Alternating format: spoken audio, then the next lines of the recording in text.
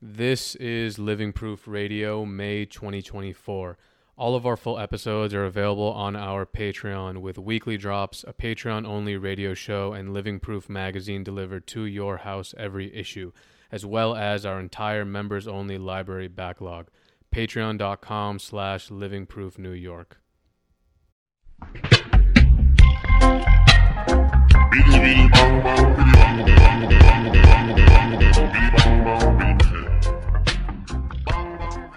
Remio in the motherfucking house, man. What's up? I'm glad we just got this fucking crazy Wi-Fi shit settled. Yeah, that's 2020. I don't know. Yeah, man. Something. It's bugging out. I was getting worried. Where you at right now? I'm gonna keep my destination. I'm gonna keep my location a little bit secret. But I'm like Southern California right now. Cool. And where are you originally from? I was born in Norway. So okay. Yeah. Your website, remioishere.com. I seen that you have a bunch of like custom made pieces with your logo on it, like the kendama with the laser etched the Remio on it, pins, zines, sticker patches, like sticker packs, sculptures. How do you decide what you want to work on, what you want to put your design on? Well, a lot of times it's like somebody's suggestion, and I take the suggestion and I just kind of run with it. Sometimes it's something that I feel like I got to do to get out of my system. Yesterday I sent some artwork to the same gallery that made the kendama for a yo-yo. I proposed to make a yo-yo years ago with somebody, but I mean, that's rooted in nostalgia too. Like I liked playing with the yo-yo when I was a kid. So I don't know, just getting that done was nice because I could stop thinking about this yo-yo thing. The kendama was like, the gallery, he suggested, hey, do you want to do a kendama? I don't have any kind of personal relationship with kendamas, but like a good friend of mine, he played with kendamas every day as a child. And when he saw the kendama, he messaged me. Like, he doesn't really ask me for stuff ever, but he messaged me like, I really want the kendama. And he has this whole relationship with kendamas. So it was cool that came together. Have you tried using it? Yeah, I don't know how to do that. No, they're pretty hard, but, man. It's time, it's like anything, just put the time in. Yeah, absolutely. Sure. How long have you been writing for? Is it like 22 years? Well, like I met when I was like maybe like 7 or 8 or something, or maybe younger. I met like a kid out on these islands where I grew up, who was from Oslo, which is like the capital of Norway. And he had in my memory, he had like maybe a black book, and he had a skateboard. I'm pretty sure. It's like fuzzy, I was a kid. So, and then he had like a tape or a CD, and I'm pretty sure it was a Beastie Boys. I want to say it was Check Your Head, but I don't feel like that's right because that wouldn't make sense at the time. It was maybe it was the first one with the airplane crashing into the wall. I forget what that one's called. Not Ill Communication. But yeah, so like kind of all that stuff at the same time from this one kid made like a pretty heavy impact on me. And my mom always fostered like drawing and art and stuff like that. That was kind of my intro, was that. And then like from then I just kind of saw it around. I'd see it on travels with my family. And it was always intriguing. My cousin in Seattle was into break dancing, and we visited them one time or several times. And that 80s, like early 80s, mid 80s, late 80s. So it was always like this thing that I was aware of, but I didn't know anything beyond surface of it, of all that stuff. And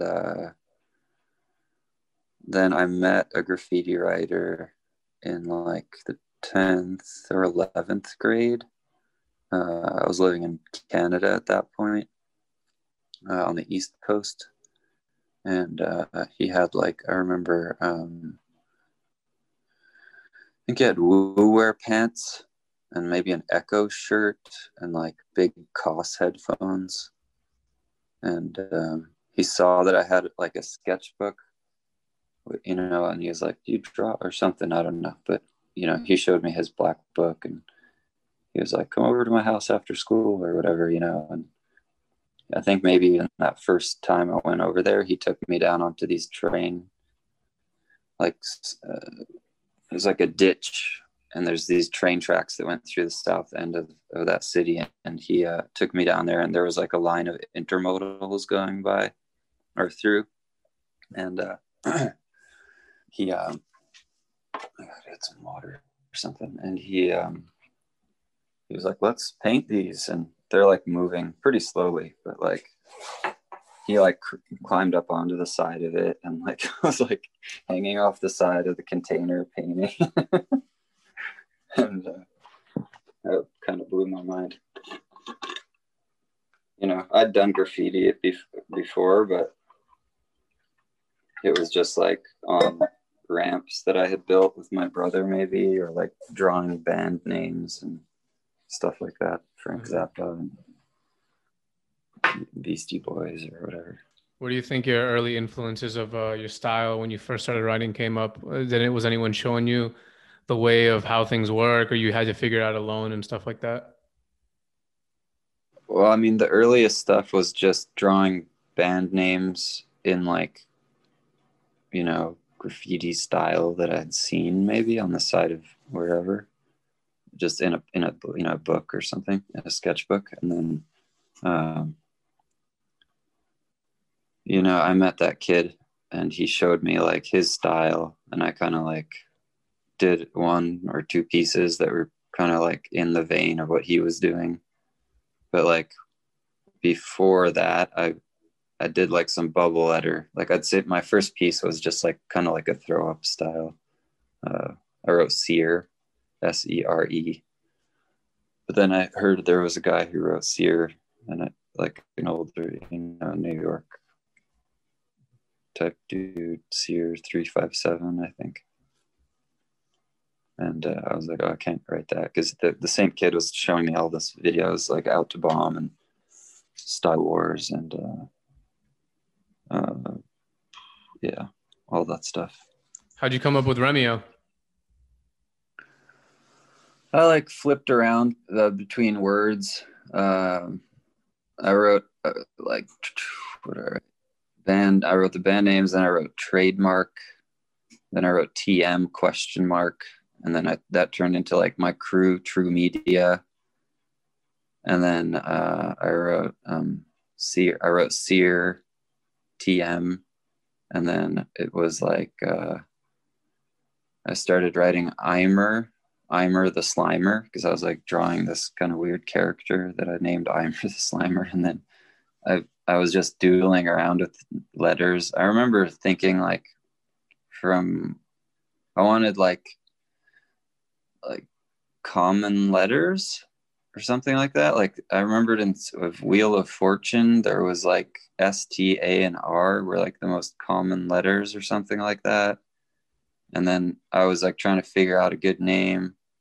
I think maybe I was studying Romeo and Juliet in English class at the time. And like I was writing Eimer, and then I flipped that around and I was writing Remy, just, you know, drawing and stuff. And then I added an O. There was a guy in the city I lived who wrote Fatso.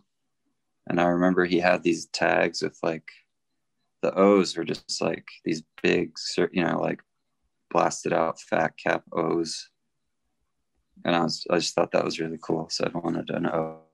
So I wrote Remio. And I liked the M was in the middle at that point, because M has that like mirror, you know, you cut it in half and it mirrors on both sides.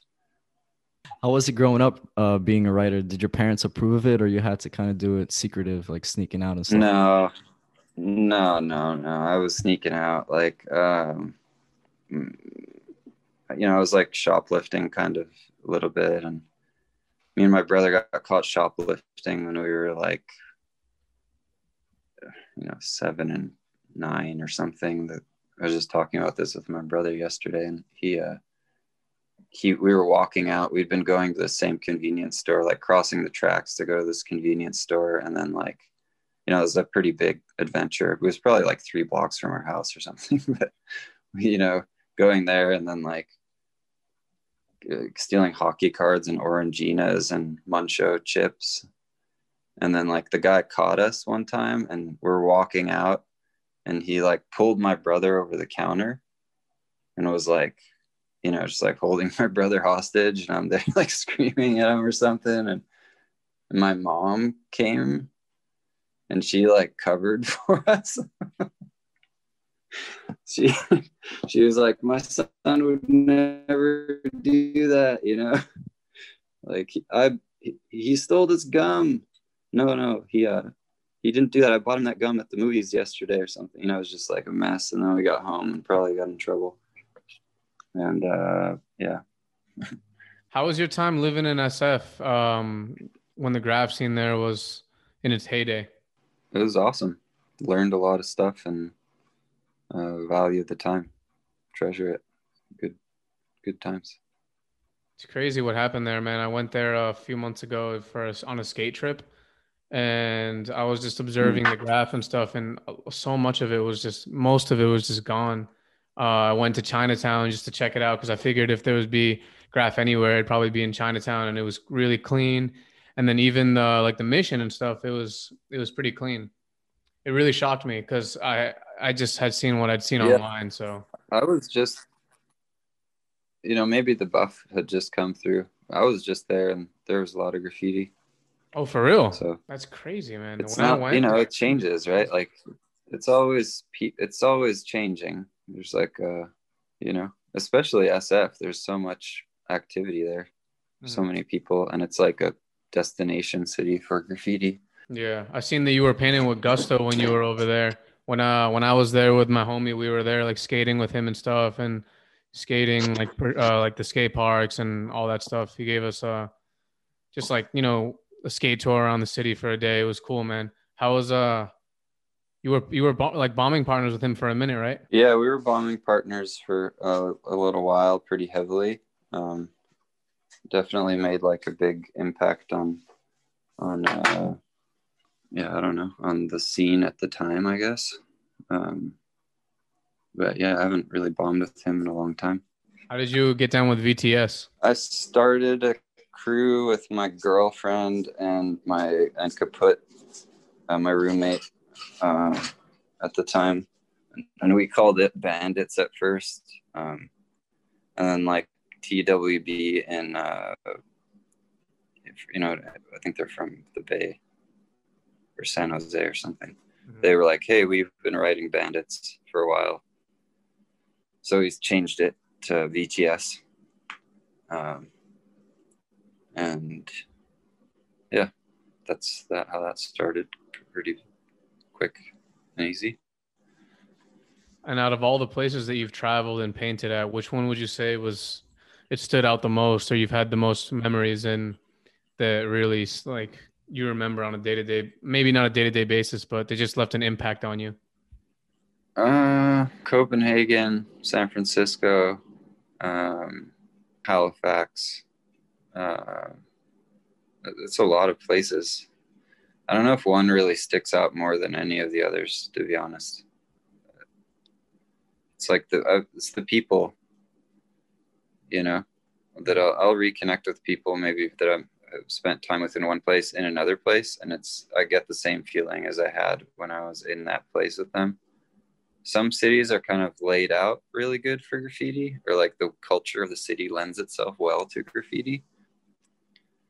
Like pedestrian cities tend to be more, but like also I've lived down in a place where it's not really pedestrian in that same way, and like I've kind of adjusted to that way of writing graffiti. It's different like everywhere. Brazil is pretty amazing. Sao Paulo, Tokyo too. Yeah, man. Thank you for coming on the show and answering our questions. Yeah, dude. I want to ask you guys questions actually. Yeah, what's up? What's up? You said you skate. Yeah. You were on a skate trip just for fun? Yeah. Me and you know Charles Lamb? He lives in SF. He used to be the manager of Supreme when they had their original shop on Lafayette Street. And then, so basically, me and my homie, we went out there, skated with him, and skated with Gusto. Oh, cool. Yeah. Yeah, he's a good skateboarder. I saw him land like a heel flip first try off of like some blocks that was like at least 6 feet tall. Like, yeah, no, that dude is, my mind. dude is really good. He, yeah, I had never been out there before, so I went out there just to check it out because I try to go to all the landmark skate cities in the world, and that was one of them on my list, and it definitely met my expectations. Those hills and the spots, the community, the food, It was all amazing. Yeah, SF's amazing like that. I met Keith there, and amazing. I don't know how. I was listening to the Ari made a like a skate music podcast type thing, and I finally listened to it this morning, and it was like really, really touching. Mm-hmm. How was your relationship with Keith? It was amazing. He was a lot to me and a lot to a lot of other people. Just treasure the time that I had with him. Yeah, man, absolutely. He was a like an amazing skater, and he contributed a lot, and united a lot of people with the stuff that he would do, and the reaction that the skate community in specific had to his passing was nothing short of extraordinary. Yeah, he deserved it, and more. Yeah, bro. Sorry to have brought that up. No, I brought it up actually. Mm-hmm. He was awesome. I don't know, man. I love that. I love him. Yeah, you posted that you said you were gonna hold them down as much as possible. Do you feel like with the friends that you've had that have passed, they live on through you and through your work and stuff like that? I try to do that, but I try just to honor people, their influence on me by continuing to write their names. I think you do a good job. I think your artwork is exceptionally creative, especially within the graffiti community. When I think of people who have artwork that is abnormal and definitely stands out, you're definitely one of them. Right on. But yeah, man. Thank you for coming and talk on the show, bro. It was I really enjoyed this episode and hearing all the stuff that you had to say. I'm sorry about the Keith thing again. Oh, don't be. We come and we go, and he lived an extraordinary life, and we're all really honored to have been part of his story with him. Yeah, man. Our tears burn them. So it's better to be smiling and thinking about the positive things than it is to be sad about it. Right? 100%. It was a pleasure having you on the show, man. Thank you so much again for taking the time out and talk to us. Yeah, thanks for having me. I'm really I was happy to do it. Yeah, thank you, bro. Hope to go out there and surf one day, bro. Yeah, you're more than welcome. Yep. All right. Peace, bro. Peace. Remio. Peace.